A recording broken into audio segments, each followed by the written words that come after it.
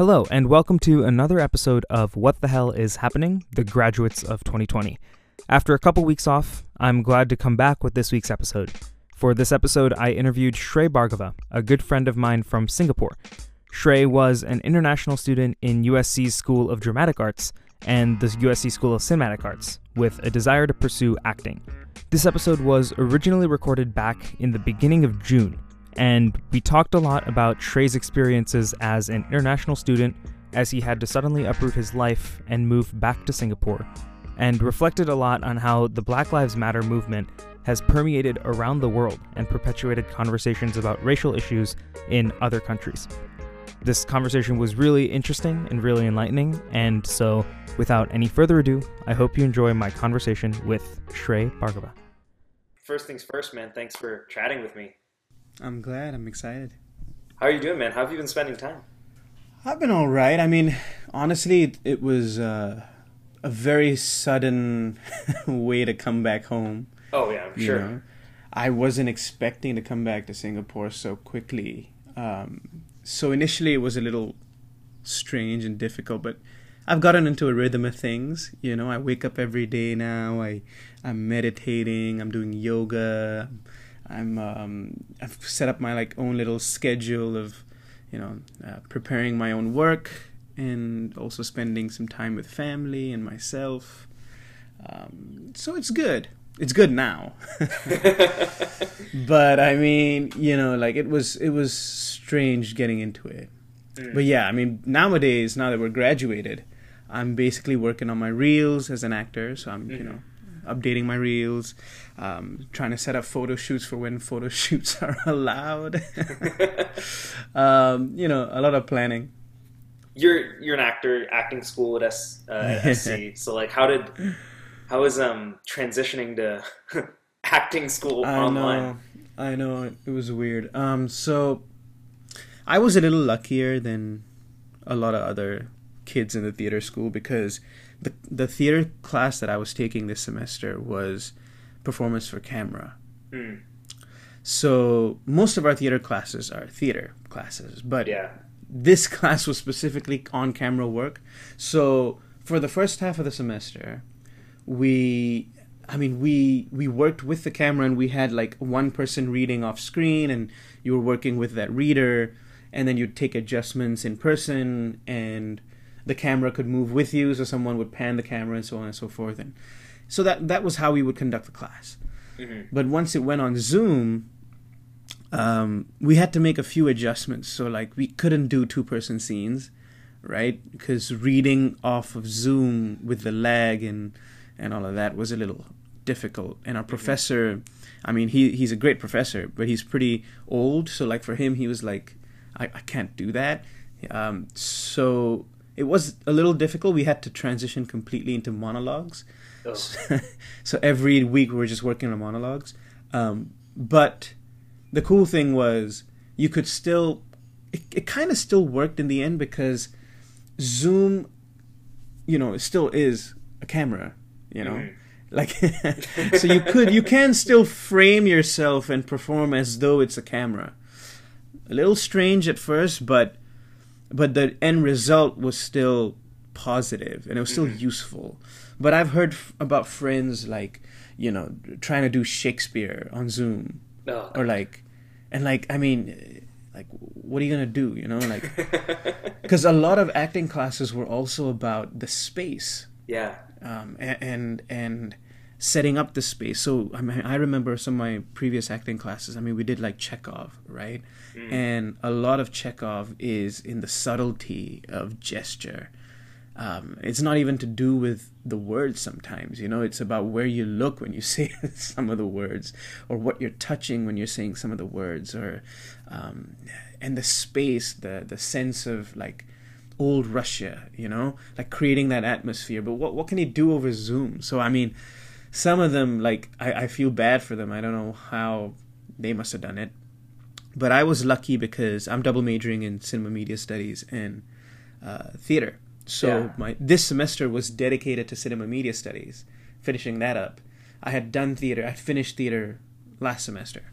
Right. I just had one performance for camera class left. So I was lucky in that sense, because everything else could transition online. Yeah. I didn't audition for any plays this semester, so I mean, a lot of my friends had like they got cast in the shows they wanted to do. For a lot of them, it was like their graduation shows, you know, considered graduation shows, and so I mean, and they got big parts finally, and they were, you know, ready to go, and then this whole thing hit, and everything got canceled. And what sucked for them was they had to still attend rehearsals online for a show that they were never gonna do. That's bizarre. That sucks. It's just like rubbing right? salt in the wound of like, you're not getting the education and you have to still come as if you're getting it. Yeah, they had to do that. I was blessed in the sense that I performed in my final show last semester, so it was Cider House Rules. I did that last semester, and that was a big show. I got a big part, and it was quite a show to end on, and I was happy. So I wasn't planning on doing any shows this semester anyway. My plan was just to, you know, get my cinema media studies classes out of the way, do those essays, and honestly, I was looking forward to a graduation, in person, and you know, I mean, that was a bummer. But time passed by real fast once you got used to stay at home, you know. Oh yeah. It feels like yesterday that we went on indefinite spring break. Oh my god, yeah. That's what happened. It was like indefinite spring all break. It was. It's like our wishes for the 4 years just came true, bro. It was like, I want spring break never to end. Yeah, it's not freaking ending anymore. But it's interesting to me because, like, I don't know, like, Zoom is not art page, for instance, for USC students and stuff like that, where, you know, there's so much outrage. I'm curious as to your thoughts about that. Yeah, dude, it's like, I mean, we're paying a ton of money to go to that school. Oh yeah. And I just don't, I personally don't think like Zoom's gonna cut it for theater, like for actors. I mean, what's the quality of training you're really getting? I mean, yes, performance for camera worked, right? Mm-hmm. To the extent that it trained us for self-tapes, right? Maybe it was a self-taping class more than anything. But other than that class, I don't see how training on Zoom could any way replace actor training in person. I just don't get it. I think it's a scam if they're trying to say, like, hey, come attend USC, come attend, you know, if for the incoming freshmen especially, like, yeah, still come on board, still pay the full tuition, and your classes are going to be on Zoom. Like, I think that's a scam. They're just trying to get a bunch of people to pay the tuition so the school can continue running. That's my personal thoughts. I honestly don't think that's... I mean, a lot of people are saying, oh, you know what, we're gearing up for the future, you know? This is the future of our art form and all of that. Like, I mean, sure, okay, like, whatever, like, we can experiment, and that's fine, but I don't think an educational, like, institute is where, like, these sort of experiments should be done. Mm-hmm. Especially when, like, the students are the ones that are, like, paying so much money to go there and need to get, like, they want to get quality training to be prepared for a world that hopefully will not just be isolated remote filming or whatever, right? Like, I mean, theater's about performing in front of people. Theater, like, you know, and I honestly believe, like, an actor that's trained in theater it's easier for an actor trained in theater to transition into film than it is for an actor just trained in film to transition into theater. And I think, like, being able to create a character, you know, from start to finish for 2 hours straight, it's a muscle. Like, that's a spiritual muscle, you know. And if you train that, I think it's easier stepping into the world of film to be able to create that character on the spot. There are new challenges, of course, with the medium of film and now Zoom, right? But I mean, I don't think you can forego any of that in-person training, right? I think it's a scam if they're saying that they can still get the same quality of training and produce the same level of work. At that point, you might as well just take, like, a master class or something instead. Yeah. Why not learn from, like, Helen Mirren, right? But yeah, I honestly feel like for incoming actors, like, if online stuff is all that they're offering you, don't do it. Just give yourself like a year off or something. Like go write or go join a master class. Like do whatever else, write your own work and try to, and then when it's available again, maybe come back. I don't know. And if the schools are consistently telling their students that this is fine and this is going to be great, just so that they're, trying to acquire the funds, like, I don't know if that's ethical, man. Like, yeah, absolutely. That's like, I feel like that's a huge infringement.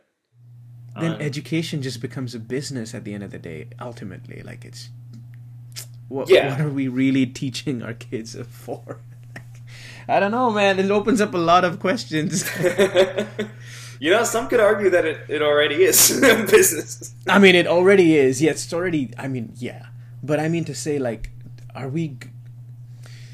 A civilization's values are tested in times of crisis. So, like, if in a moment like this, you're saying, oh, everything's fine and this is great, especially when it comes to art and training artists, and you're saying, okay, like, none of this matters, everything's going to be fine, we're preparing for the future, like, let's commercialize art even more, like, let's just, everything's fine. Like, I don't know.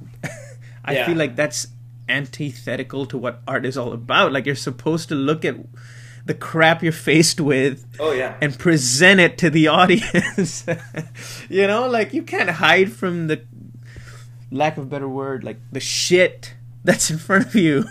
Oh yeah I think it's totally, like, it just completely, like, compromises the integrity of the art form. Because art, I mean, at the end of the day, art is learned by doing. Like, we don't learn art by thinking, right? Like, obviously there's plenty of people out there who, could watch things and analyze and recreate all they want, but the aspect of recreating is what gives you mastery and fulfillment in the actual learning process. And I mean, the biggest thing about art, too, is the ability to self-examine, the ability to, like, to be unafraid to, like I said, see the grime and see all the crap, right? And if the administrators, the teachers, the professors, the school, the institute that's supposed to train you to do that isn't gonna do it themselves at a time when that's what's required, then I don't know. I don't know how that's gonna lead to anything good. I mean, you were talking a little bit about how you came back to Singapore super suddenly, not at all how you imagined it going. I've heard from mutual friends about how crappy your experience was as you were figuring things out. Yep. So initially I was supposed to go to London to have a nice spring break with my sister, who was studying at London, right? And my mum was supposed to fly in a couple of days after, and we're supposed to have like a nice family reunion in London. And a couple of days before I was supposed to depart for spring break, right, Trump announced the travel ban to Europe, right? The whole travel ban thing that happened. Except UK, right? And so we got on a family, like, conference call, and we were all like, okay, so UK is fine, so should we continue with this plan? Right? And initially my sister was really adamant. She was like, no, we gotta continue with the plan. She'd planned out all about traveling to Scotland and this and that, and we were looking forward to it. It was gonna be great. And then we cut the call, and I thought, like, okay, you know what, I have a bad feeling about this. I think, you know what, we should just all come back to Singapore. I spoke to my dad again, and he was like, all right, I'll book you guys a flight to Singapore, like, last minute. So we canceled our plans, and in less than 2 days, I was supposed to, like, fly back to Singapore. And at that time, I was in the middle of applying for the OPT. So the OPT, for those that don't know, it's the 1-year visa that an international student can get to continue staying in the country, to work in their field of study, hopefully to then acquire a longer-term visa to be able to stay, basically. So the OPT is sort of like an extension of your student visa, but it gives you increased access to work. So you're allowed to now work and earn money, but only in the specific field in which you graduated. So anyway, to apply for this, like, it's a whole, like, few months process. You got to pay like $400, And you got to do this whole process, and then it takes another few months once you apply for them to like get back to you, and it's a whole thing. And if you get rejected, like you're not allowed to stay in the country. Like you got to leave in less than 60 days. Wow. So anyway, I had 2 days now. So I had 2 days to complete my application, right? Because from what I had heard, you had to mail it from an address in the States. So the Office of International Services, when I called them up, they said, you've got to mail it from a U.S. address. You can't send it internationally. So it's got to be mailed from within the U.S., your whole application. And they want your signatures and ink and all of that. So I checked with this officer at the OIS. I said, like, okay, so it's okay, right? If I'm leaving the country, it's okay if I submit my application before, or if a friend like submits it on my behalf, if it's completed in a packet from a U.S. mailing address, it's going to be fine, right? He was like, yeah. So I said, okay, cool. So I prepared everything in 2 days, got the whole packet ready, right? Gave it to my friend. It was all signed and everything. And the thing is, you have to request a I-20 form. So I-20 is another form. It's like your visa status and all that. And I'm not going to go into details, but you got to request a new version of that, an OPT I-20. It takes a week for it to be ready by the Office of International Services. So that was the only thing missing in my packet. So I had to tell my friend, like, okay, collect it on my behalf. I'm going to... And this was during spring break, so I couldn't submit it right before spring break because 7 days would have meant, like, it wouldn't have been open, and so, like, it'll be delayed. And if it gotten delayed, the thing is, once that I-20 is issued, the date of issue, you have 30 days from that date of issue for that application to reach USCIS. Okay? So this is another catch that I learned within those 2 days. So let me explain that again, right? You have to first of all apply for this new I-20 form. Okay? This I-20 allows you to travel on that visa. Okay, so when you want to apply for this new I-20 form, it takes a week for it to be ready. Yeah. Once it's ready and it's issued, you have 30 days from that date of issue for your entire application to reach USCIS. Okay? So what I realized was if I had put that form in immediately, right? Requested for that form immediately, it would have been in the middle of spring break that it would have been issued. Mm-hmm. But I wouldn't have been able to collect it because it's spring break. I wouldn't be there, and my friends wouldn't be there, and it would have been delayed another additional week. So by the time my friend mails it, I would only have 2 or 3 weeks for it to reach USCIS and not be rejected. Right? Which is probably impossible in normal circumstances, let alone during a pandemic. Oh, yeah. Right? So I had to strategically, first of all, request this form 2 weeks later, right? And sign on my other form, right, prematurely 2 weeks later, so that when it was all compiled together, it would be signed right after I got my form and all of that. And I planned all that out. My friend was like, all right, we'll mail it in.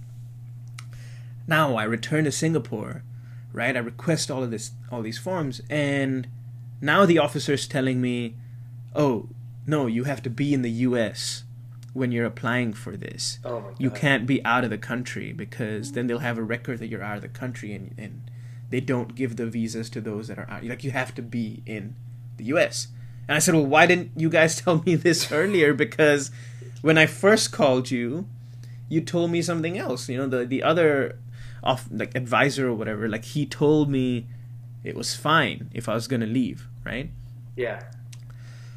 So for another week or so, there were those confusions, and anyway, that took a while, and it was a lot of back and forth with OIS, and eventually, like, another advisor stepped in, and she was giving me contradictory, explanations. Like, she was saying, "Oh no, it's fine as long as your friend mails it." So she said the same thing that the other advisor had said earlier. And then another one came on, and he didn't have the other email chains that this other advisor had, and so he was like it was, first of all, terrible communication, terrible service, terrible bureaucracy, bureaucracy. But also, like, I understand, like, it's a pandemic. They probably weren't at work immediately. Like, everything was shut down. Yeah. So I get it. Everyone's trying to struggle and make things work. But yes, it was very confusing and stress-inducing at that time, because it was like, should I even apply for this or not? Because like $400 I have to pay just so that it gets mailed and then gets rejected. Like, it was like, what's the point, right? Yeah. So after a while, eventually, I think they said like, okay, you're able to mail it, but they need like your handwritten signatures. And so I had gotten that earlier, but when my friend tried to mail it, it was like during the lockdown. So the mail delivery, like the mail service wasn't working. Everything was shut.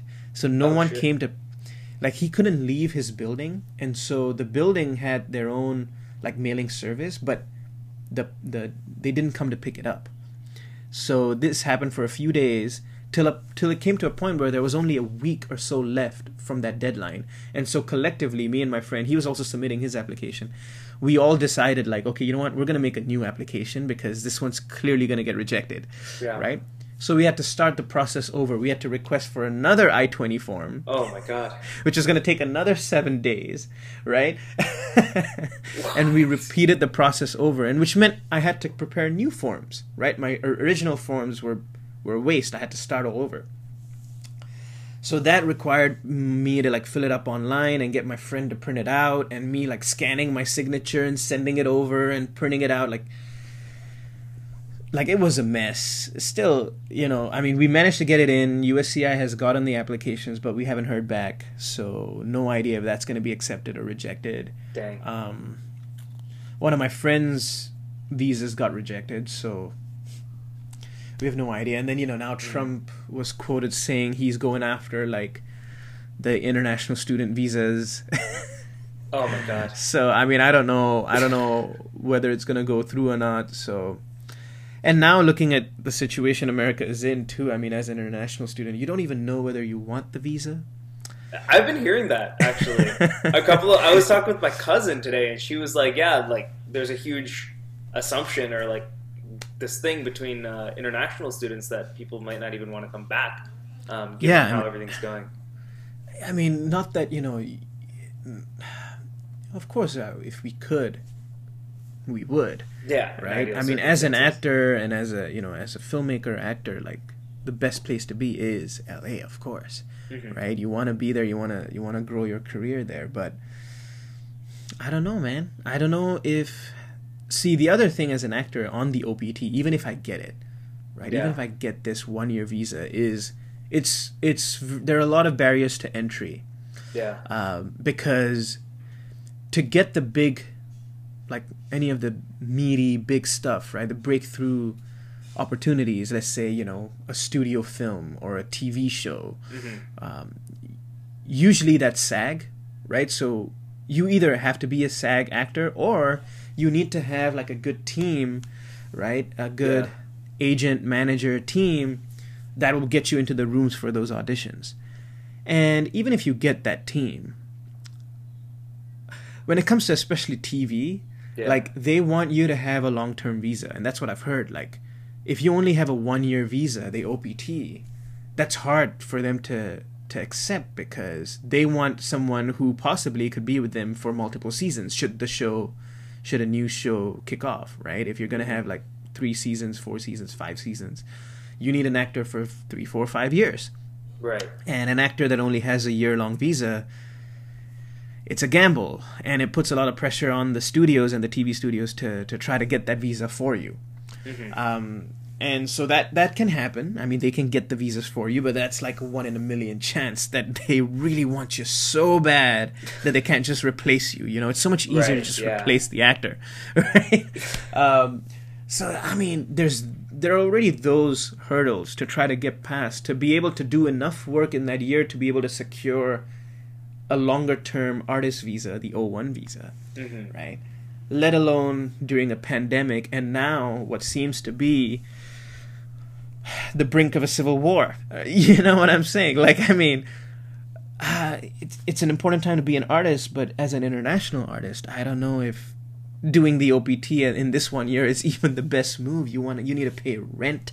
Right. You need to struggle against competition that's already there, and possibly a scenario of a year long where shoots don't even go back to normal, let alone for new actors, right? I mean, they're probably, I would imagine, like veterans getting back to work, you know, because they probably already had stuff planned. But new projects, you know, non-SAG projects or whatever, are going to take a while to get, you know, really start up again.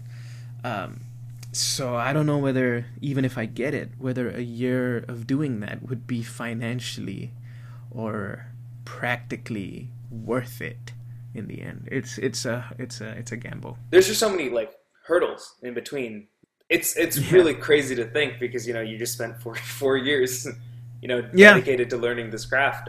Do you know, and you were ready to go? And do you have any idea what you would do instead of coming back? I mean, I am trying to start things here in Singapore, but it's also tough because, you know, of course, Singapore isn't a market for entertainment in the way LA is. It's no way near that, right? But at the same time, like, we are also, you know, struggling with the pandemic. But of course, things are starting to open up. Shooting has started again, but it's the sort of thing where, you know, I'm still considered a fresh graduate, if anything. I need to get a new team here, and here, you know, it's not as developed as the US in the sense that there aren't extensive agent manager teams here that I know of. At least there are agents, but there are only a few, and I am planning to send my materials to them eventually once I, you know, like I said, I'm updating my reel, trying to get photos done and all of that. I'm trying to set up a whole package before I send it out, but there are agents that can, you know, get you work here, and it's not impossible, but things are slowly starting up.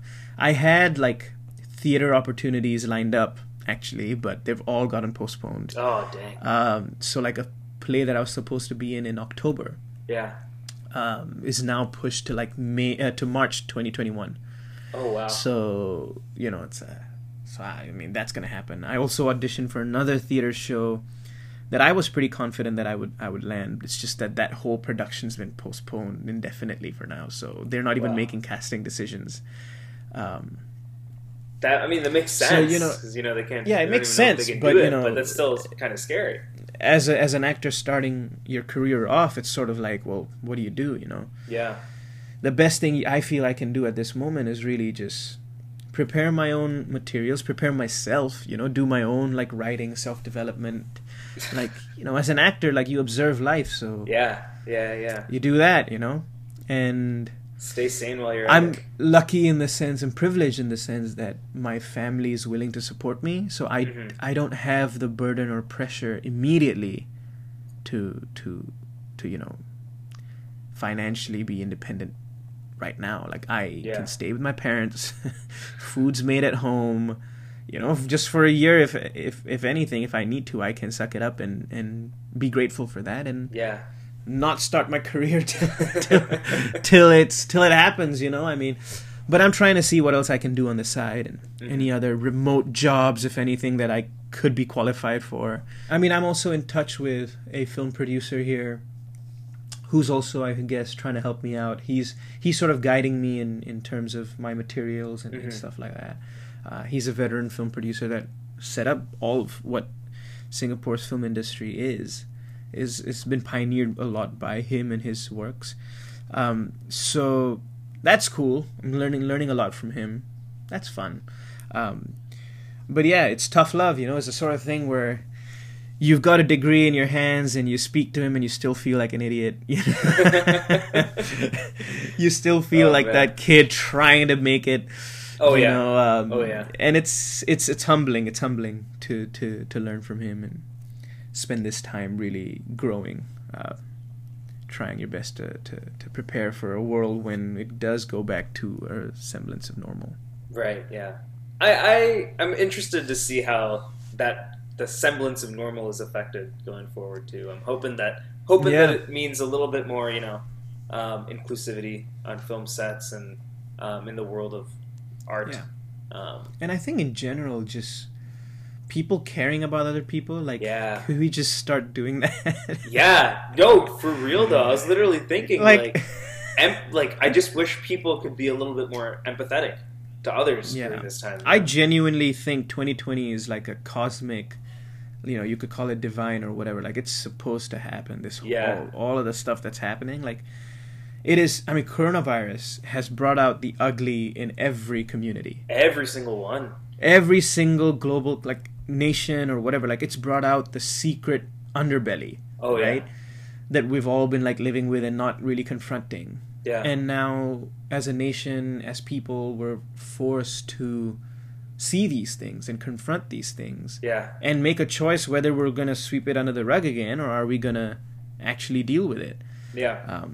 And it's no surprise to me that America is the one that's it's exploding in such a volatile fashion, because this stuff's been swept under the rug for 400 over years, Oh yeah. And I think it's time we transcend that, we heal from that, or at least start healing from that. Yeah. Like, make concrete changes that will not let that be a thing anymore. It's hard, but like, it's got to be done eventually, or we'll just eat ourselves up, Oh yeah. The snake with its tail in its mouth. I genuinely think that, there's a lot in coronavirus, or in this whole pandemic situation, that has kind of undermined the beliefs and notions about basic capitalism, and like, this as a system, like, all the weaknesses that we keep hearing about from politicians and from are at the forefront. Absolutely, they're right there.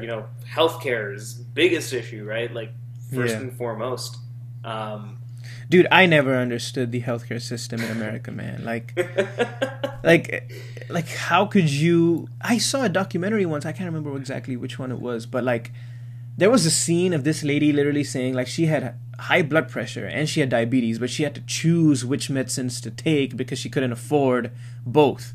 Yeah, like, that's messed up, man. I mean, it's bizarre because even in a, frankly, I've grown up pretty comfortable, privileged, right? And even in a household like mine, we think twice about, like, all right, is this something we really need to go to the doctor for? Or is this like, we can just like take care of it home, right? Like, it's not a big deal.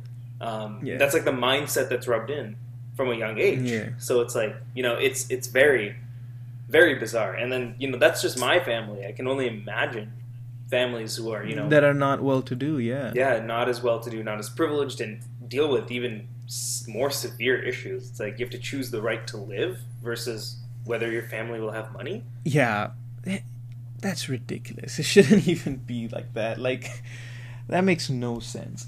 Yeah. And I mean, the news, like, stuff like Jeff Bezos making like $35 billion off of the pandemic. Like what? Like, I just think that a system that can benefit the few who are already privileged at a time of crisis is a broken system, man. Like, that needs serious reevaluations. Oh yeah. And it's showing, it's shown just a system where people's basic needs aren't met, like, even in the beginning, even something as simple as toilet paper being ransacked from all the stores. My God, yeah. It didn't make any sense, frankly. Like, it's just a stupid move, but it's really interesting that, like, under such a system, people are their worst at times when we should probably try and be our best. And I think that, on one hand, it might be human nature, and I think someone like Thomas Hobbes would argue that it is human nature, but I think, personally, that it's a product of the system under which we're raised. And, like, if we're raised under a system where everything is competition, it's not. It doesn't become like that. Yeah, people treat it like that. I'm curious as to how discourse about this kind of stuff has been in Singapore. I was talking to a friend of mine. She was saying that, in Singapore, it's really bizarre because the protests that are happening here, they're sparking conversation about racism in Singapore and in other countries as well. Singapore is a multicultural, multiracial society, right? You've got like 70% ethnically Chinese, right? And this is, don't quote me exactly in the percentages, but it's about there, about 70-something% Chinese, I think about 20-something% ethnic Malays, who are the indigenous Malays, and about 9% of Indians, out of which like most are South Indians, Tamil speaking, and a few minority within that group, North Indians like me who speak Hindi as a second language, right, or any other Indian language, and then you have a smaller, like about 1% or so, Eurasians. So we are ethnically diverse, but yeah, there's always been talk in our history, about racial harmony. And we've not had any of the history that America has had with respect to like slavery or any of that, right? We've not had that sort of brutal race relations or history in our past. But the thing is, we're a country based on migrants, right? Built on immigration in that sense. But we had like racial riots in our past, and I guess that sort of really created a sense of anxiety because we are a country with no natural resources. We have to depend on our people to be able to survive. So if our people start fighting, then the country is going to be broken like that. Like there's no future if we can't just maintain a semblance of stability and tolerance at the very least, let alone harmony. We call it harmony, but a lot of times, if it's tolerance or it's just,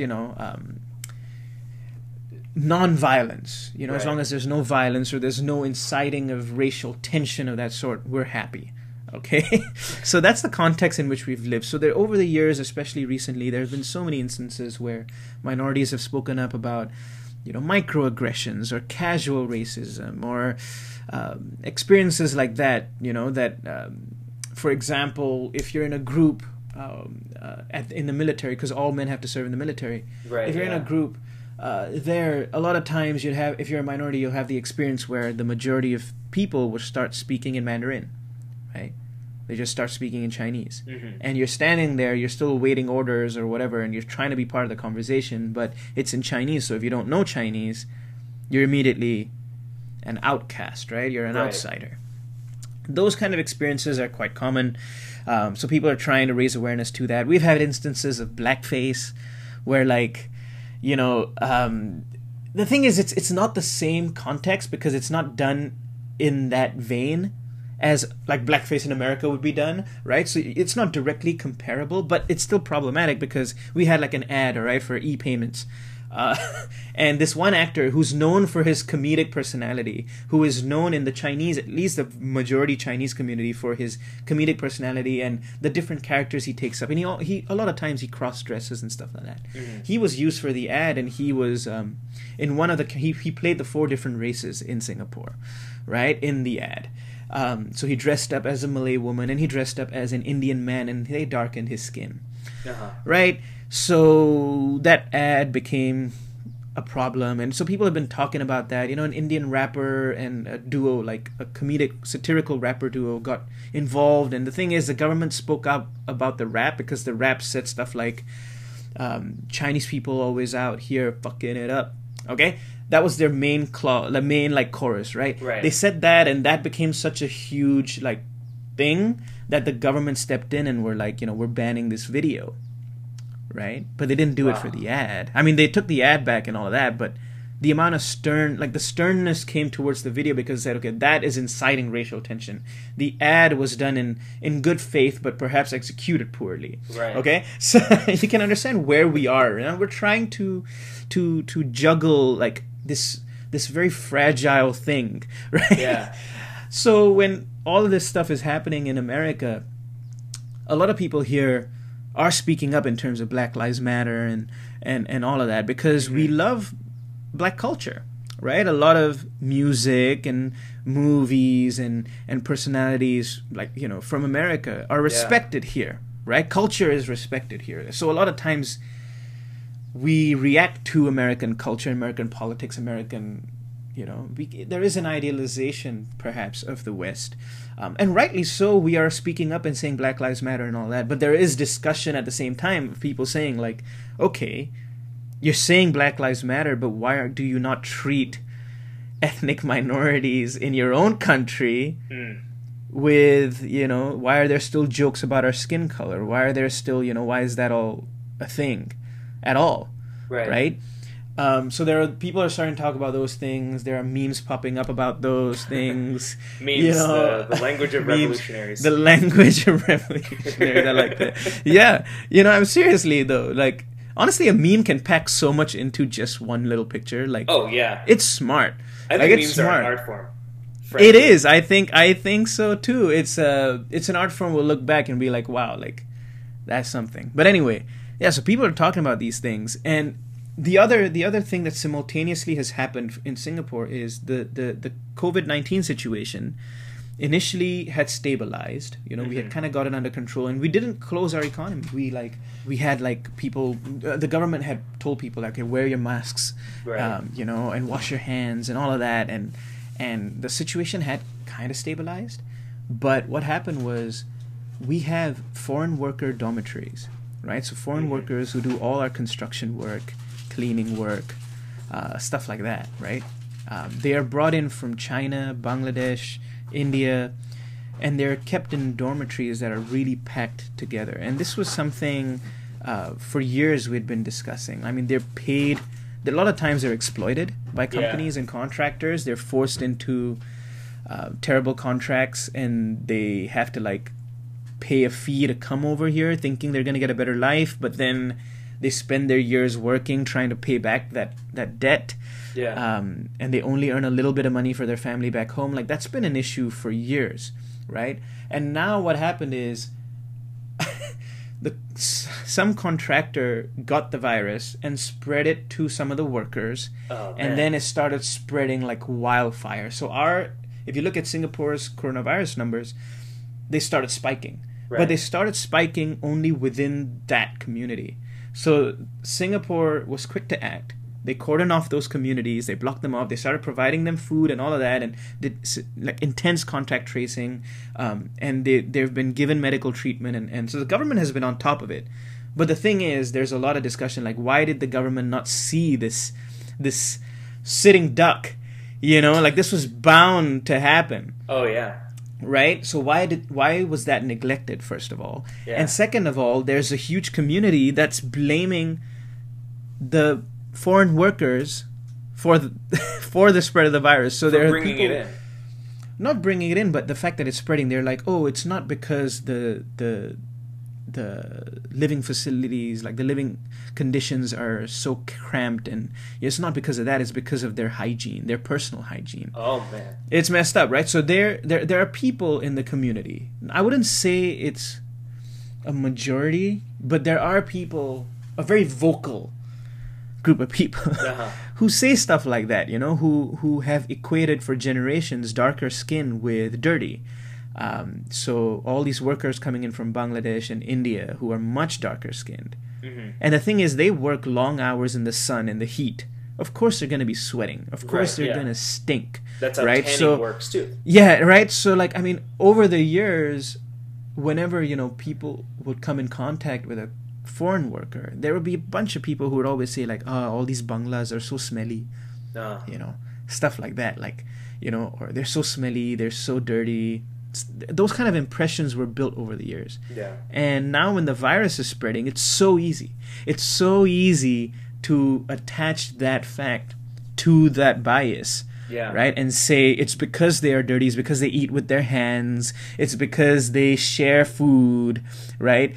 It's because of all of that the virus is spreading there. Yeah. And I'll concede, maybe, if they still share food or whatnot, sure, that's going to add to the spread of the virus. But bigger than that, if you're living 10 people in a room, you're just speaking to each other is going to cause the virus to spread. So I don't think it's anything to do with hygiene, let alone as much as it is really with the system, right? Yeah. So now it's brought up a lot of talks about foreign workers and treating them with respect and dignity and not to be racist towards them. And so the government has been quick to act against. See, that's the thing about our government, is that they do get on top of things. They do respond, and they do good things for the community, but but at the same time they're a little paternalistic, right? They allow change for when they feel the society is ready. They do that, and they try to preserve the pragmatic reality of our lives in that sense. So they do stuff for the pragmatic continuation of Singaporean life, which has its benefits because we have systems that work for us, right? Financially, at least, they've taken out so much from their reserves to support people during this time. So it's a tough time, but I think we're pulling through better than a lot of other countries are. Yeah.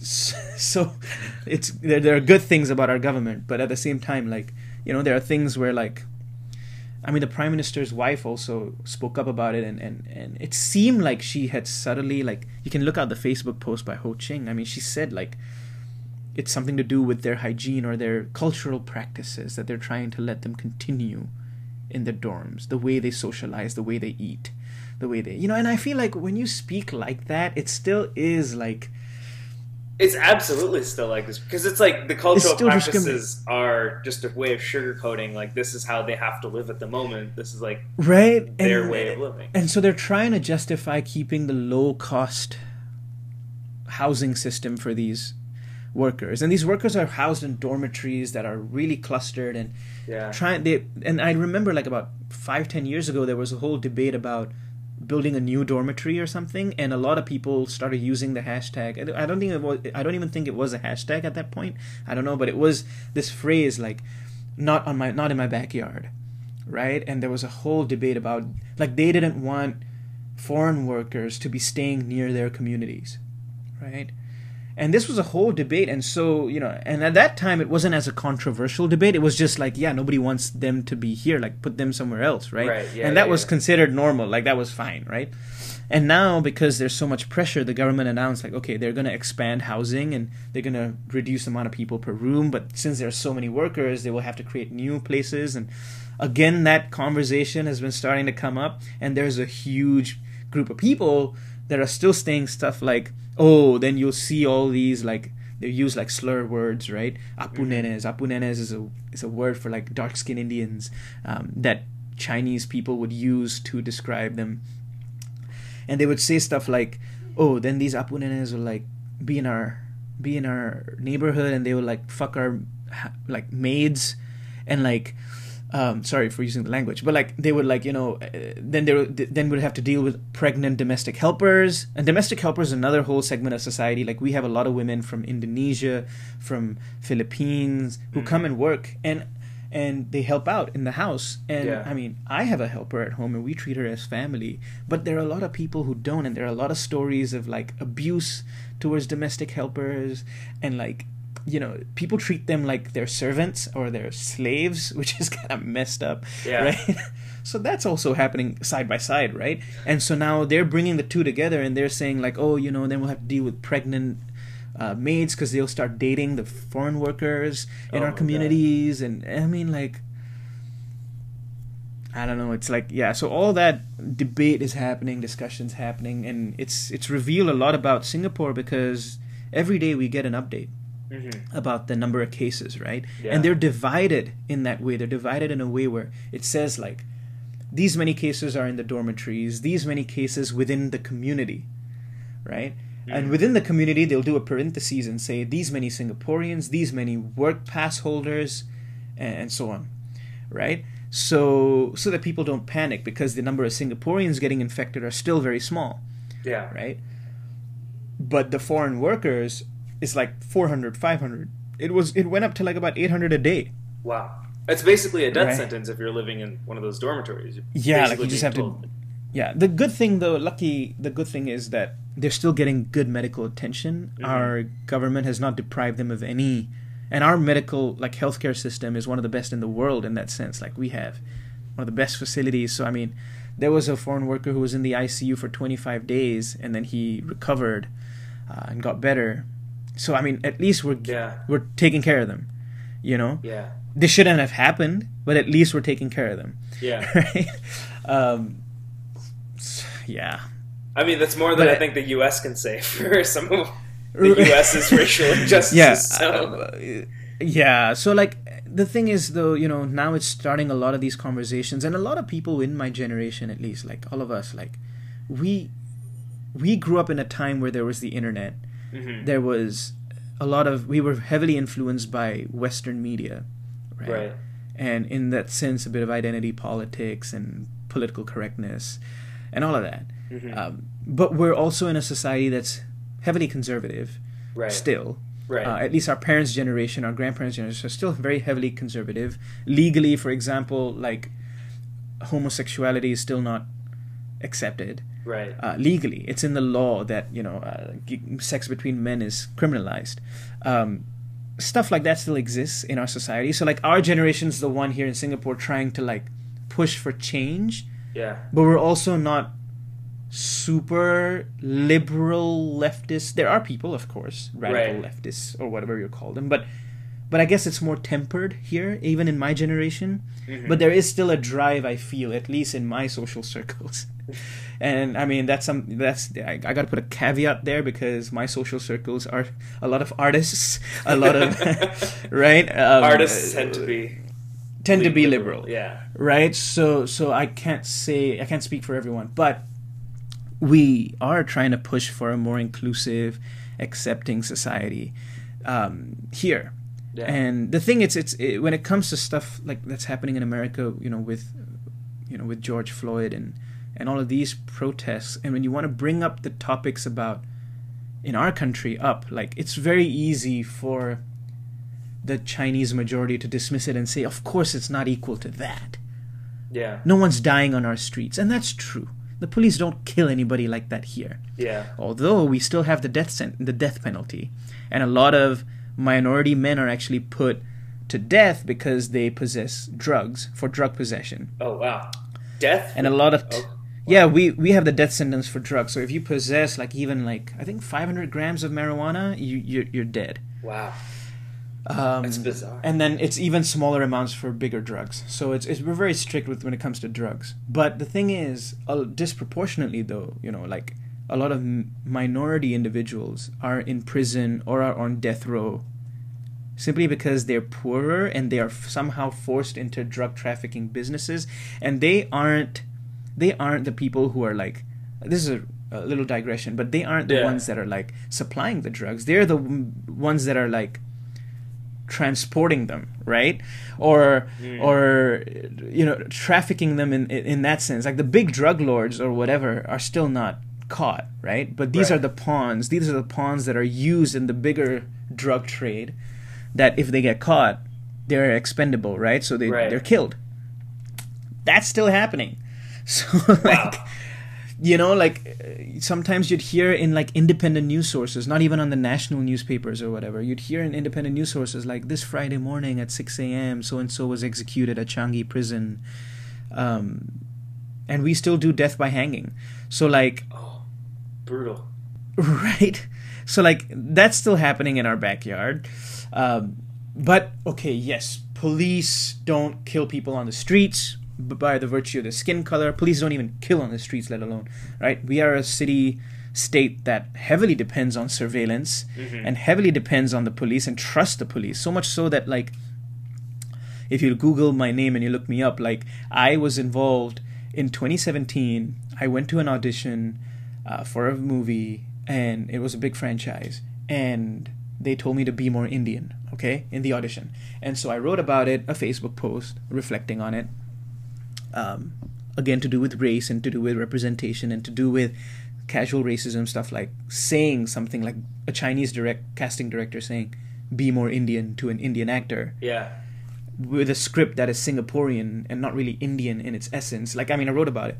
But anyway, that thing became so viral. People were talking about it and all of that. And there were a lot of people telling me to go home and get out of Singapore, go back to India and all of this. There was a lot of racial backlash too. So much so that some people reported me to the police. For a Facebook post? Bro, yeah, for a Facebook post. What? That's how much our society depends on the police, bro. Wow. Because they somehow lodged a police report that my Facebook post was inciting racial tension. And we have a sedition act in our legal system, right? The Sedition Act says that if any person or group intentionally causes racial tension or distress, can be charged under the Sedition Act and be put in prison and so on. Yeah. Right? So I guess some people thought it was okay to report me to the police for a Facebook post calling out racism, or not racism, but like casual instances of racism or microaggressions and racial stereotyping in film and TV and whatnot, calling that stuff out as an example of inciting racial tension, right? Stirring the boat, rocking the ship, right? So like, that's the kind of dependence we have upon the police.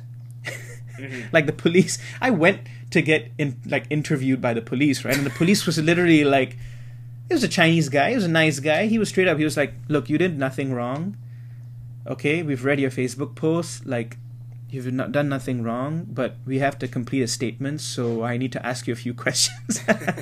So that was just me and the police, like, just sitting down there, like, okay. And he said, he was like, I'll just let you know, like, just be more careful about what you post, and how you word your post, because sometimes people can go, you know. So he was trying to advise me, and he told me, he was like, if anyone else like threatens you or whatnot, and if you feel like you're in danger, please like reach out to us, like we'll help you out. So I mean, the police seems nice, you know, like, I mean, at least here in Singapore. Right? I mean, it also comes from a basic fundamental understanding of like helping you out, like, oh, you're in a tough situation, like, what can I do to help you out, like, even unwarranted advice, you know, is just helping out. So I get it, like, you can't compare America to Singapore in that sense. You can't. Police brutality, the relationship people have with the police and with different races in America cannot be directly implanted to Singapore. So I get it. There are a lot of people who very easily say like, okay, so then it's not the same. Like, we have a culture of respect. Our friends just take it as jokes. We joke about each other's races all the time. You call us Chinese having small dicks too. We don't get upset about it. Like, that's what they say, literally. That's what they say. Right? Like, we just joke and laugh it off. So if I call you smelly and hairy for once, what's the big deal? Right? So now, that's the thing, right? So it's so ingrained in our culture in that sense, growing up.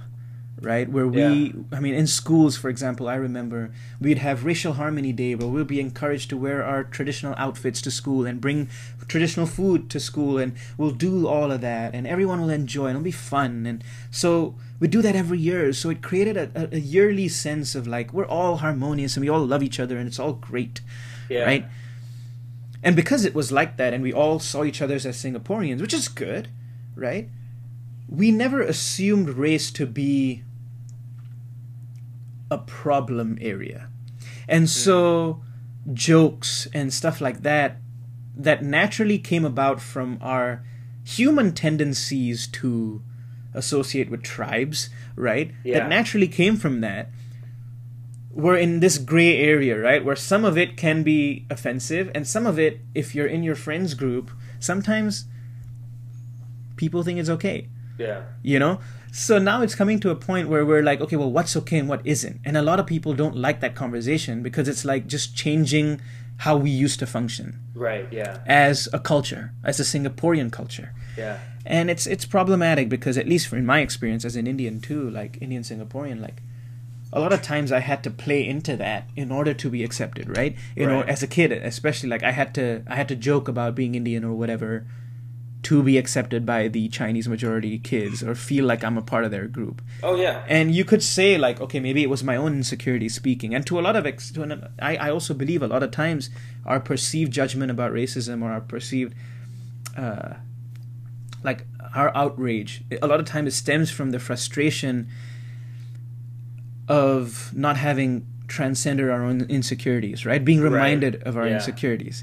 Right? It's like if I was completely secure of being in the Indian Singaporean and fully Singaporean, if I fully felt that, right, then maybe I wouldn't feel as offended if my friend just joked about something. Maybe I would say like, okay, that's poor taste. Right. But I wouldn't be as offended maybe, right? Maybe my sense of offense comes from the fact that I've been hurt so many times. I've had that. So I feel like until a society gets to heal, its minorities get to heal from that trauma and from those insecurities and be able to truly feel accepted, that kind of racial harmony is really a far-fetched idea, right? It's not really entirely possible until you are able to get there. But to get there, it's like a it's like a catch-22, right? To get there, to heal, people need to feel accepted. So, and then to accept people, like, you have to, to also heal on some level. Down, yeah. So it will take a collective effort to change. But the good thing is conversations are happening. People are talking about it. And I've also known, like, I've seen a lot of people in my friend circle, especially from when we were younger, like 14, 15 to now. Yeah. A lot of people have grown in that too. I don't personally face a lot of those instances myself now. Right. The stuff I face is more structural. For example, like, I've had friends who've told me, like, okay, if they want to give tuition, right? Mm-hmm. There are a lot of times, parents say, like, oh, we prefer a Chinese tutor, even if the subject is English or Mandarin, English or like mathematics or whatever, right? They still prefer a Chinese tutor. Yeah. Okay, and a lot of people chalk it up to preferences. They're like, oh, if my daughter is there, I would prefer a female tutor, right? What's wrong with that? So my daughter is Chinese, so I prefer a Chinese tutor. Inherent biases that automatically just make their way into how you function. Yeah, so I mean, the thing is, we're dealing with those kind of like micro level stuff, which also requires a lot of nuance to understand and a lot of effort on the part of the majority to be anti-racist, right? And to really dig deep and break these systems of thinking.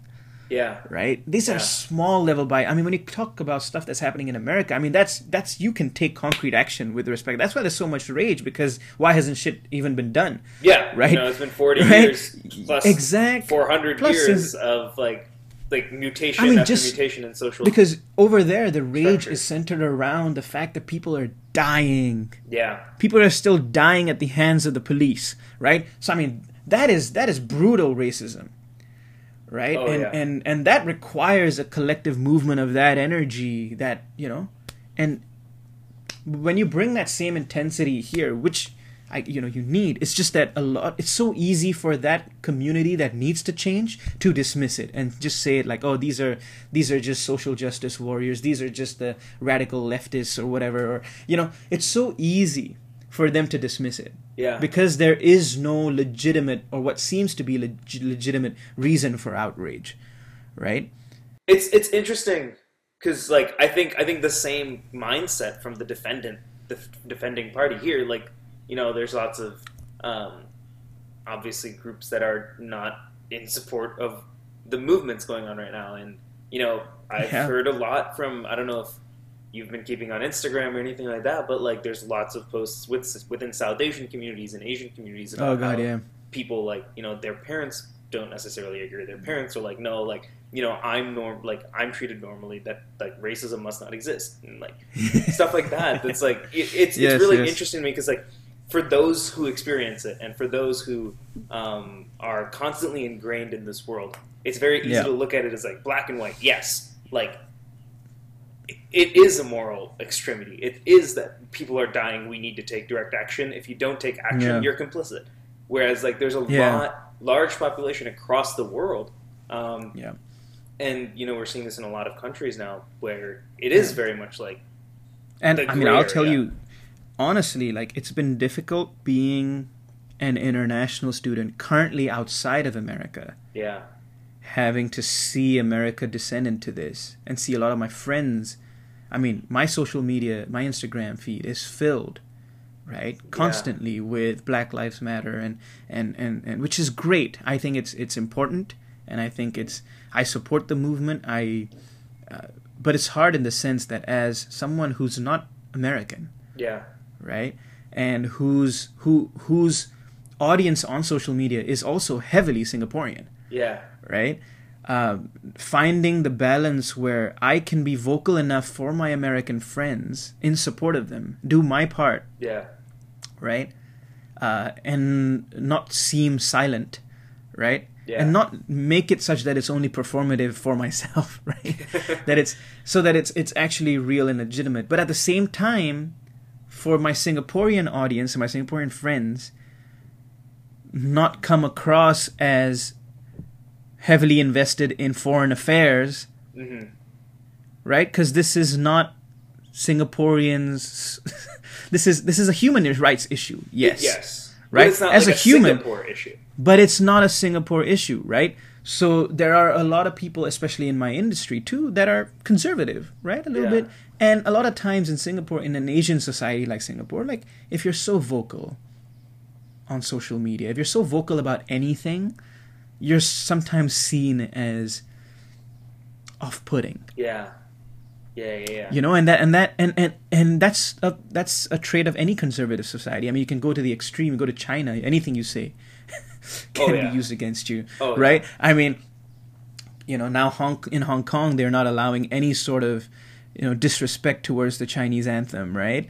Or the Chinese flag or whatever, right? So like, I mean, that's in Hong Kong. So like, in Singapore, it's more like, it's a very hierarchical society. Yeah. Right? So if you're starting off, if you're a fresh graduate, if you're an aspiring whatever, and you say a lot of these things. Like, for example, when I brought out about the racism and I spoke about that, one of the other industry veterans is an actor. She has her own talent agency company. She reached out to me, you know, and we spoke. We met and we spoke. But what she told me was, Shrey, why do you have to post stuff like that? What you're saying is right. What you want to fight for is right. But why do you have to make a post? You know, that's how they approach it, right? And she's much older than me, so of course I listen, right? And she said, like, why do you need to do that? Are you an advocate or are you an artist? Choose one first. It's a very, like, cultured way, of looking at it. It's a cultured way. It's like, if you just post and you just become an advocate, you're an advocate first. You're an advocate first. No one's going to pay attention. From her point, this is her argument, and I, on some level, see the value in it. And it's hard to push the same argument to Americans because you're living in a society where everything's coming to like a singularity. You guys are experiencing a moment in time that's going to go down in history books. Like, you have to break through this and change. So everyone has to be an advocate. There's no time to be an artist anymore. You know, that's the situation. So when you're a student who studied abroad and made connections in America and loves America in that sense and has an attachment to it, but at the same time is from a culture and from a home where it's so hierarchical and everything is scrutinized to that degree, it's very difficult to find the right footing to not please both sides, but like do what is right? Do what is right. And the question of what is right becomes a very gray area. It is right to speak up. It is right to fight for all of these things. And I want to do that. And I've done it in my capacity, but I can say for a fact that I haven't done it with the same vocal energy and the same antagonism and intensity that my black peers have. I haven't. I haven't been that strong of an ally, and that's true, right? But I've been vocal enough, I feel, to raise a little bit of conversation here. Yeah. And I have to realize that I am a human first, so that's important for me to speak up. So I'm doing that, right? But at the same time, after being a human, I am Singaporean first. And I'm in Singapore, and my future is in Singapore in the moment. So, like, I at the same time need to juggle that, right? So what she told me was, if your end goal is to be an artist, then leave the advocacy for later. Interesting. Let your art speak for itself, right? Mm-hmm. Until you are respected for your art, no one's going to listen to your advocacy. Or even if they do, they're just going to see you, at least in this society, just see you as someone who's just trying to stir the pot or just trying to gain 5 seconds of fame, right? Or just someone who's thinks he's very important. Yeah. You know, it's so easy to dismiss you because you have nothing credible about you yet. Yeah. And I get that. You know, and maybe in American society, the way people see it is different. Or at least there are enough liberals, or there's enough of a liberal society where your advocacy is seen as worthwhile. Yeah. Enough so that you would advance in whatever you're doing, right? You will start to make an impact. Whereas here, it just shoots you in the foot. Yeah. I've wondered whether that Facebook post has reduced my chances of a successful career back home. Yeah. which it shouldn't be the case, but it very well might be. Yeah, it might be, right? Who knows? So it's like, it's just the fact that there are different contexts in different countries. Yeah. And I mean, I've also thought about this, like, when I bring this next point up, like, this is not to say that what's happening in America is not important. I think it's very important. But what I'm saying is, like, a black man dies at the hands of the police yet again, and there's outrage, rightly so, right? There are pictures of Palestinian men dying at the hands of Israeli soldiers every day. Yeah. And yet there's no outrage. There are photos of refugees being murdered across the world. There's no outrage. Yeah. Like, what I'm saying is there is a qualified sense of what we're going to fight for. And rightly so, because it's American. When it hits your own country, when it hits your own identity, it explodes, right? And we can't compare. We can't say that a black man's life or a Palestinian man's life or a refugee's life, you can't categorize. Their life is life, right? Yeah. Life is life. So whatever the systemic issues that are leading to the deaths of all these people ought to be condemned. Equally so, with as much outrage. If we're really going to look at it in terms of how much your outrage, if you're going to equate outrage with how much importance we give to an issue, then by that logic, outrage should be given to everything. Right. Every life that is lost, there should be. Now, the thing is, because Black lives in America, this is such an American centric, and it's such a huge, deep wound in American history. Oh yeah. Right? Rightly so, that's why outrage is coming. But I think it's also an opportunity to realize after this, once we, of course, focus on one outrage at a time. But what I'm saying is, like, if things can be pushed to be better in America with this, I think America owes it. Okay, America owes it, because if this is becoming a global movement, if America has so much weight, America needs to realize its role in the world, right? Yeah. If it has such a big weight to be able to pull people from Korea to be protesting in favor for Black lives, people in Singapore, people in all the parts of the world, right? Then I think America also owes it to the world to have that same level of outrage for the shit that it does to the world. Yeah. Frankly. Oh yeah. Right? I mean, mostly it's just like, it's easy for America to look at America and be like, yeah, we have our domestic problems, but whatever, ignore. And it's so easy to put the rest of the world in this little pocket in the back of your consciousness. Yeah. And I mean, that's something I experienced. When I came to America, like, it felt like a lot of my American friends who grew up in America. Don't know. For them, the world is America. And rightly so, because opportunities are in America. Your whole life can be in America, and you don't even have to think about the rest of the world, because America is in such a privileged position after World War II. When you grow up in that, like, I mean, this is a whole national privilege, not to do with any, I mean, like, a level of, like, you can think of your country as the world. And so does the rest of the world. The rest of the world also thinks about America as a huge, like, But growing up in Singapore, which is, you can fit 13 Singapores in Los Angeles County. Okay? 13 Singapores in LA County. Wow. So growing up in Singapore, that's so small, we were constantly reminded of the rest of the world, right? Singapore was so small. You were so small, right? We have no natural resources. We have to think of a global economy. We have to think of expanding outside, like, and making it in the world. Right? And that was deeply rooted in our consciousness. Local TV, local arts was not as supported, or when they weren't as respected, right? Mm-hmm. So we as an artist growing up in a country like Singapore, like, there's so much stuff that I'm consciously, like, growing up with that I don't take for granted, right? Whereas when I come to America, a lot of my fellow artists or non-artists alike, you've grown up in a position that's privileged enough to be able to look at your own country as the end-all be-all. Yeah. And while that's a great thing to have in your own sense of identity and your own culture, and it's great to make that better and keep fighting for that to be better, and everything that's happening now is meant to happen, that's great. But I think it's also important to think about the rest of the world. Yeah. And and I think we're reaching a point where I think because of the pandemic and it's such a global nature, right, of it, and now this BLM movement being something that's globally recognized, people are finally on a global scale protesting for it. Yeah. And I support this movement. I want people to reach a point where maybe police are defunded.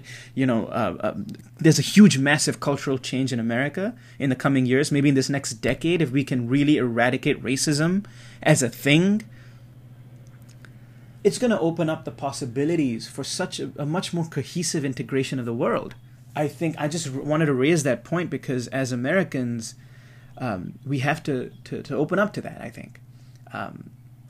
And be aware of that, even amidst fighting for change in what we need in our own country. And there's the whole America First movement, and I don't know, I feel like America has an impact on the world. You can't deny it. So I feel like it's a little selfish to be like America first and do what is best for America and just disregard the world.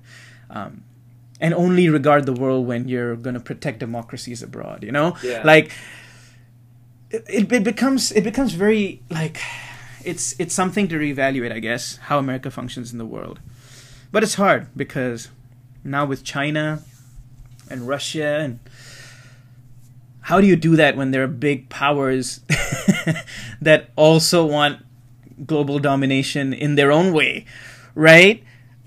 Man, like, I just hope that the pandemic and all of these things that are finally happening, that are pushing us to the edge, that are pushing us to a space of frustration, anxiety, anger, can lead us to a point where we can reflect, look upon ourselves, make the changes within ourselves first, to make a better society, and then collectively bring up real policy change.